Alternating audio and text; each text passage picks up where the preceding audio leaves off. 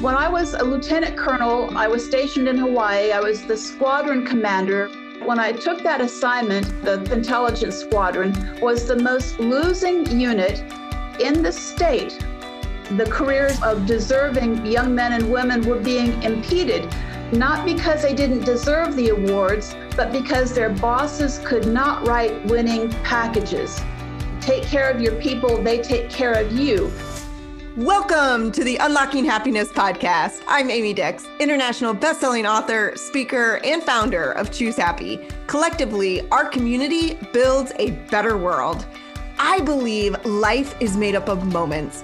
We have short moments, long moments, good moments, and bad moments. We make sure that all of your life moments are filled with meaning and joy. Stick around to the end of the show. We'll reveal how you can be our next guest on the internet's happiest podcast. Now let's unlock happiness.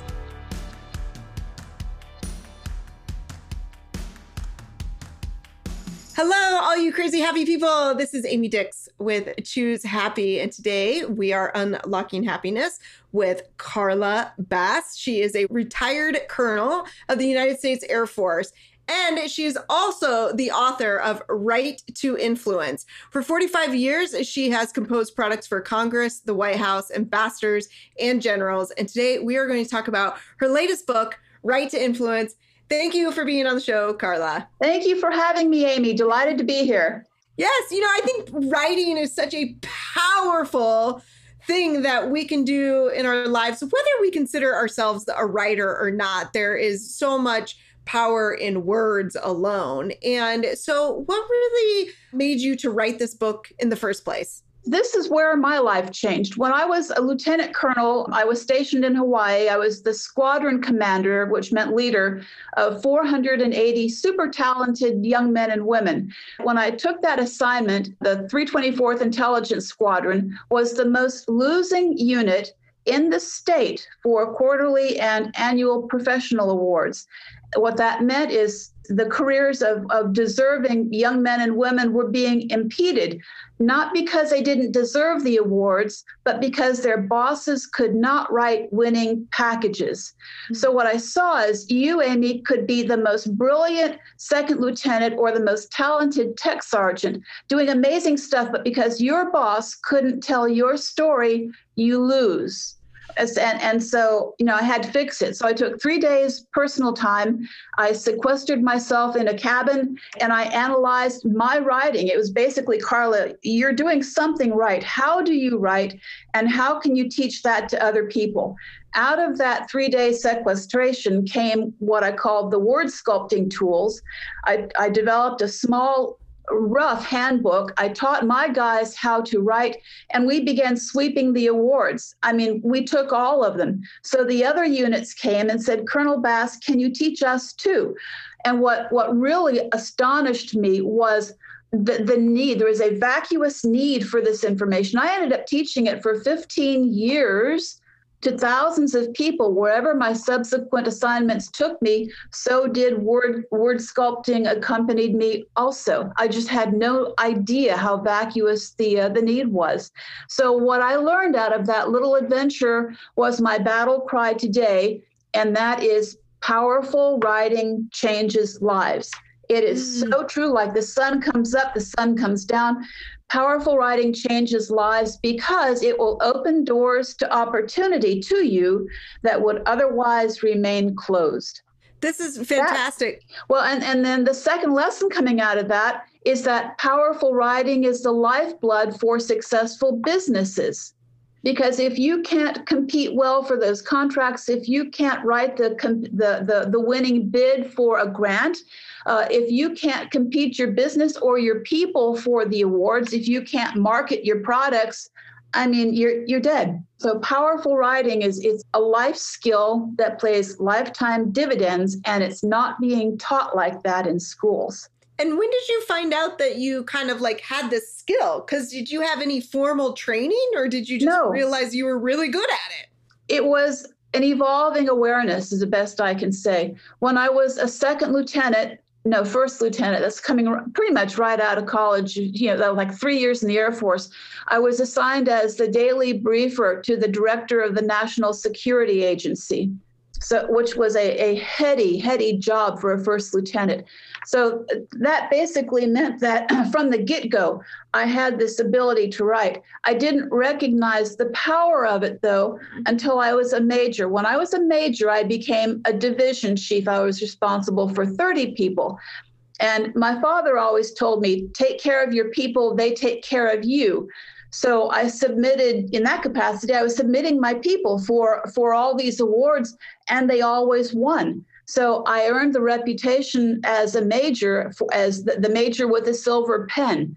That's where I began to recognize that powerful writing impacts people's lives because you can win awards for them. It's like Rumpelstiltskin. They provided me the straw, but then Rumpelstiltskin spins it into the gold. So I recognized that. And when I went into the next assignment in Hawaii, that's where it all clicked. So I applied that lesson that I learned as a major and just drove it home as a lieutenant colonel, and I've been driving it home ever since. I love this.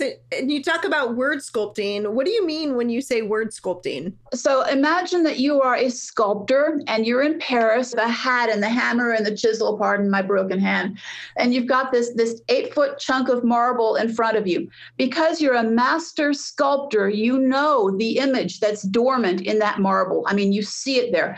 Word sculpting is the same thing, except instead of having the marble, you've got your first draft. So sentence by sentence, you apply my 10 word sculpting tools and you chisel out the wasted words, the redundancies, the words that hog space, the bureaucratic blather, and so forth. Now, can I explain one or two of these tools? Yeah, let's do it. It's so much fun. The one I really love explaining is verbs are your friends, rely on them. So imagine a hard-boiled egg. Got it? Now make the hard-boiled egg 6 foot tall and focus on the yolk. The yolk is the verb. The white stuff is how we suffocate verbs now in bureaucratic blather. So for example, has a constraining effect on equals constrains. Place an emphasis on equals emphasize. Provide support equals support. Demonstrate validity, validate.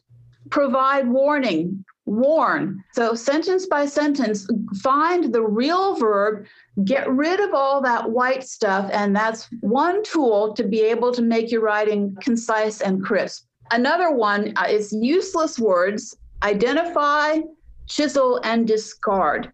So that would be like provide with. You never have to say with. You provide me the opportunity. I provide you information. Never have to say with. On a daily basis. How often do we hear that on a daily basis, on a monthly basis? You never have to say on a blank basis, just monthly, daily, weekly. All right. So that's another way to chisel out all these useless words. And why do we use these useless words when we write? Because no one has taught you not to. There's a good double negative. No one has taught you not to do that. So here's another thing I wanted to share with your listeners. The fundamental principle of what I teach. Okay, now I'm a visual person. Imagine a white rectangle about 1 inch tall and maybe 6 inches wide. Just a white rectangle. Outline it in black. The point behind that visual is that every author, whether you're fact or fiction, whether you're writing for Congress or you're writing a blog, every author is constrained by 2 things. You're constrained by time, knock, knock, what do you want? I'm busy, okay? And space. So the space could be either a demarcated area on a government form where you're physically limited, or the words above the fold in a web page, or a grant that says you've got 250 words to submit your proposal, or give me a 1 sentence, 120 characters to summarize your article, okay? So that little white box, now superimpose the word opportunity, all right? So the author who best leverages the reader's time and the available space wins. So the time and space equals opportunity to make your message. And that's why writing with concise precision is so important.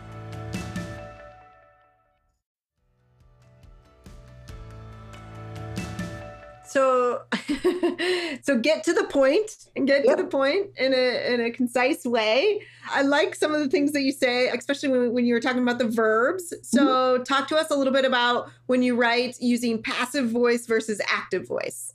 Oh, okay. That falls in my word sculpting tool number 2, which is don't hog space. Don't use words that hog space, because passive voice hogs space. And here's an example. The U.S. faces many financial challenges. Okay, there are a number of challenges faced by the U.S. Okay, there are a number of challenges faced by the U.S. You go for who is doing what to whom. In that sentence, there is, okay, and there are, those are useless words, by the way, but the real subject is the U.S. The U.S. faces challenges.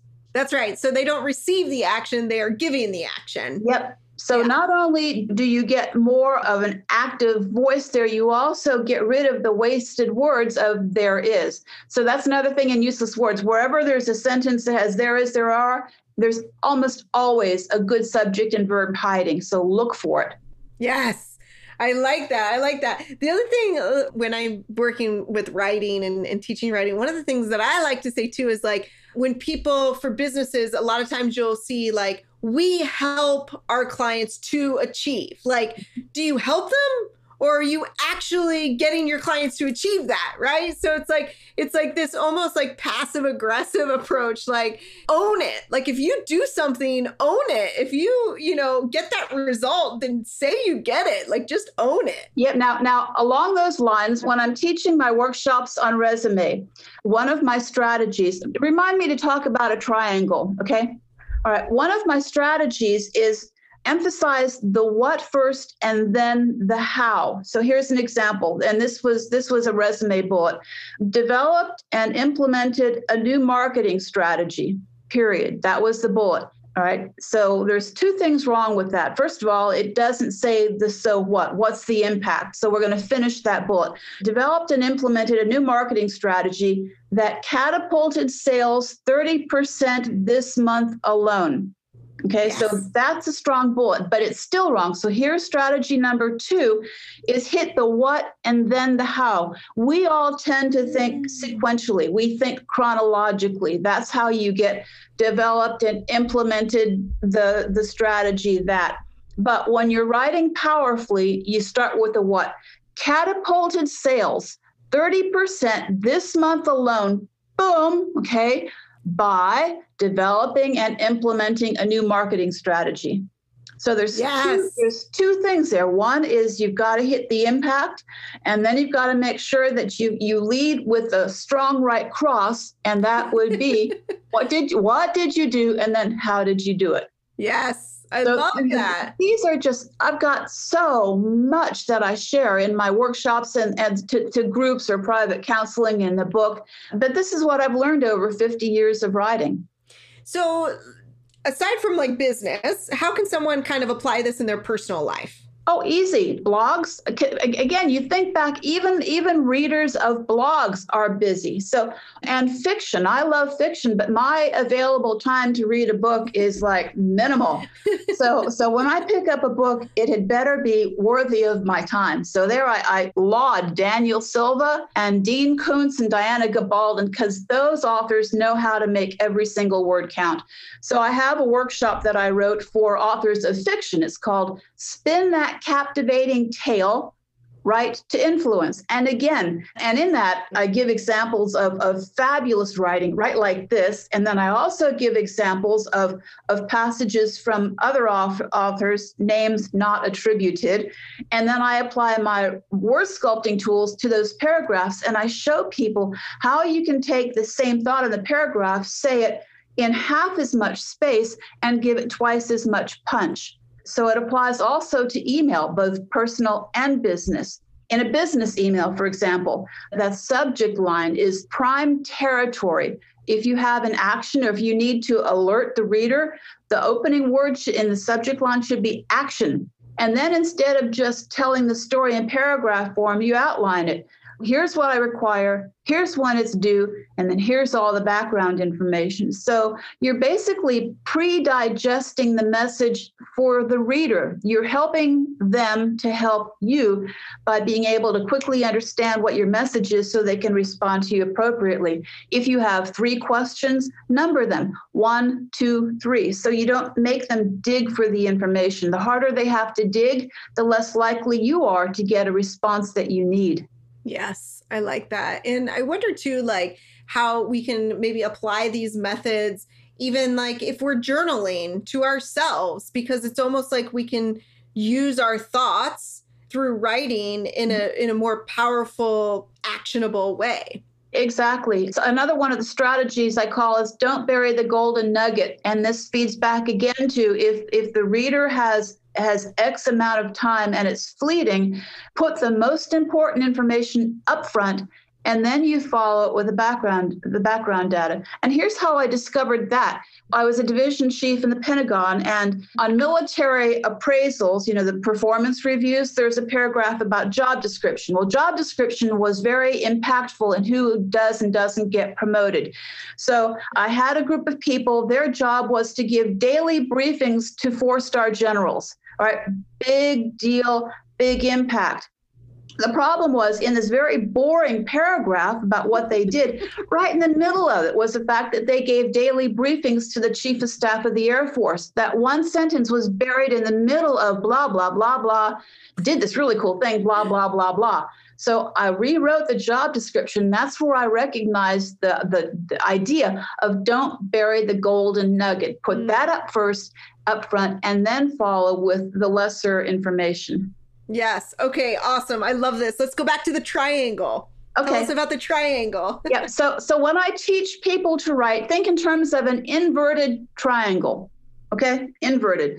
You have to start off with strategizing your message. And I've got an entire, the first quarter of the book is here are the strategies to develop your message. I've mentioned a couple of them already, like the golden nugget. Okay. So you strategize the message first, and that gives you your draft. And then the bottom part, the pointy part of the bottom part of the triangle are the word sculpting tools. So once you strategize the message, once you've got that draft, then you apply the word sculpting tools. So between the strategizing and the tools, that's how you get the powerful product. But you can strategize all you want and end up with 6 pages of rambling, okay, strategies, good stuff, but you're going to lose the reader. On the other hand, you could have 10 beautifully word sculpted sentences, but if there's no strategy, if there's no underlying message, that's not good either. So you have to have a 2-pronged approach, strategy first, and then you hone it to that fine point.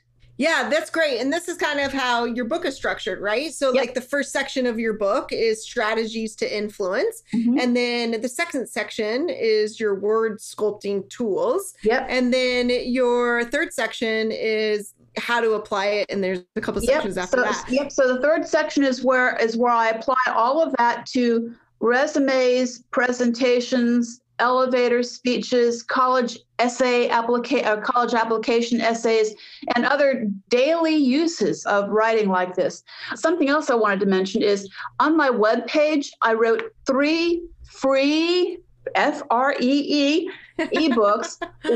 They're called Write to Win a Standout Resume, Write to Win a Performance Review, because people are so uncomfortable when the boss comes and says, it's time for your performance review, give me some input. So I've got an entire free book on that. And then the third one is Write to Win a Grant Submission. Yes. So those are all available on my website. My goal is to help people as much as possible. It's empowering others to open those doors to opportunity. Yes, and they can get that at writetoinfluence.net. Just wanted to point that out, and we'll definitely put it in the show notes as well. So I like the approach, the inverted triangle, because I feel like it takes the stress off a little bit. Like, just get your draft out there, right? Like, just do the brain dump, and then we can refine it to make sure that your writing is influential and you get what you want out of it. And I think that no matter what it is that you do in life, at some point you're going to find yourself yourself that you're going to have to articulate or write something out, even if it's just to give. I was just thinking in my mind, my boyfriend just gave a speech, unfortunately, at his aunt's funeral recently, but, he doesn't consider himself a speaker, but what did he have to do before he gave that speech? He had to write it, right? So even in unfortunate situations, but at some point in life, you are going to have to articulate something through your writing. So I thought that's amazing. Yep. And I'm gonna dovetail on that because before you write it, and this is when I foot stomp this thing in the strategy section, you have to outline it. People don't outline anymore. But if you think back to my little white rectangle and opportunity, outlining is critical because it enables you. It's like a forced savings plan, or it's like the itinerary that you would use to take your family on a cross-country road trip. Outlining forces you to identify what the key points are that you want to hit. It forces you to properly apportion the amount of time or space to each one of these points. It also makes sure that your conclusion correlates to the beginning. And then when you've got the draft, you've got your draft now, you compare the draft to the outline and you make sure that you hit all those points. And you also look at the draft and see, was there information that snuck into it that is tangential, that distracts from the message? If so, cut it. If it doesn't, then keep it. But the outline helps you in the beginning and the end of the writing process. Yes, so good. It's like your roadmap, right? Like you didn't just sit down and start. There's this advice that I hear people give authors all the time, and it kind of makes my skin crawl, is they'll say like, oh, just take 30 minutes a day and just start writing 30 minutes a day. And before you know it, you have your book done. And it makes me cringe because it's like, you didn't just sit down and start writing 30 minutes a day. No, you outlined your book first. You developed what your table of contents were. Yeah. You identified the points that you were going to make in each section and in each chapter. And then you started to write. So in everything that you write, whether it's a blog or for Congress, you are the tour guide and you are taking your audience on a journey. Love that. You have to make sure that you've got the beginning and the stepping stones to get them to the conclusion, and that you don't lose them along the way.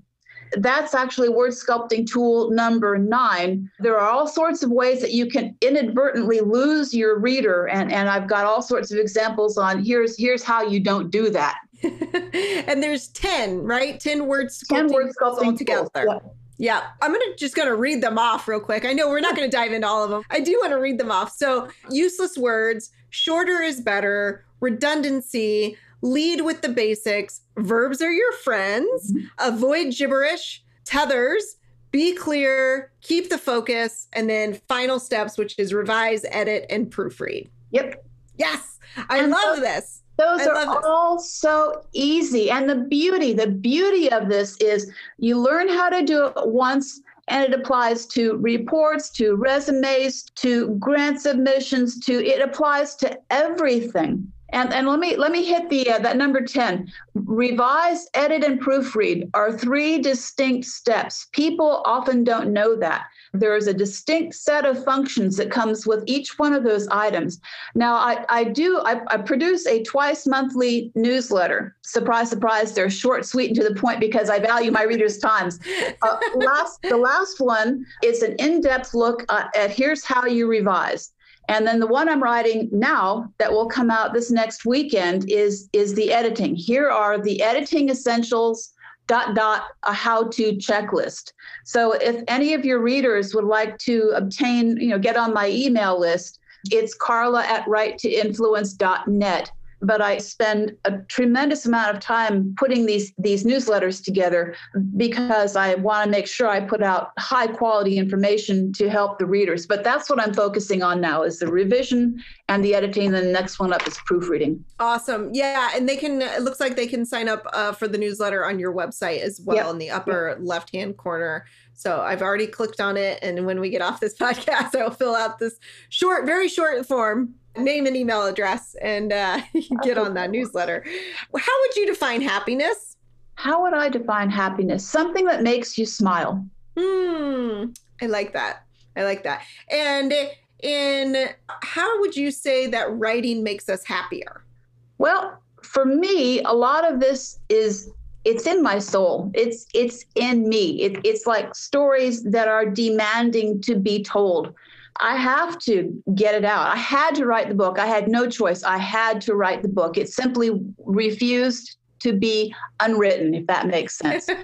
And so a lot of these newsletters and a lot of the workshops that I do, there's this well, and it has to come out. So that's how writing makes me happy, depending on what you're trying to achieve. If you're trying to get that entrance into a selective college and you write that killer essay, happiness is knowing that you nailed it, and then it's going to help you achieve the goal. Yes, I like that. Okay, last question. And it's a question I ask all the guests. It's a two-part question. The first part of this question is, if you only had 7 more days left to live, what would you do? I would promulgate what I'm doing as much as possible. Oh, great answer. And if you only had 7 more days left to live and all we had left was your voice, what is the last bit of advice that you would give the world? Write powerfully, because it'll change your life. Awesome. Carla, thank you so much for unlocking happiness with us today. And they can find you at righttoinfluence.net. And if they want to get a copy of your book, can they get it from the website? Where can they find the book? Just go directly to Amazon or Barnes & Noble. It's there. Awesome. Carla, thank you so much. You're very, very welcome. I love talking to you. You've got positive energy too, my friend. Thank you, thank you, thank you. Amy Dix here. Thank you so much for listening to Unlocking Happiness. I hope you loved the show. And if you did, post a link to your social media, tag a friend, and hit that subscribe button on Apple Podcasts. Help spread more happiness in the world by leaving us a review. If you would like to learn more about what we do, visit choose-happy.me. And if you want to be a future guest, click on the podcast tab to learn more. If you know someone that would be a great guest, tag them on social media to let them know about the show and include the hashtag Unlocking Happiness with Amy Dix. I love seeing your posts and guest suggestions.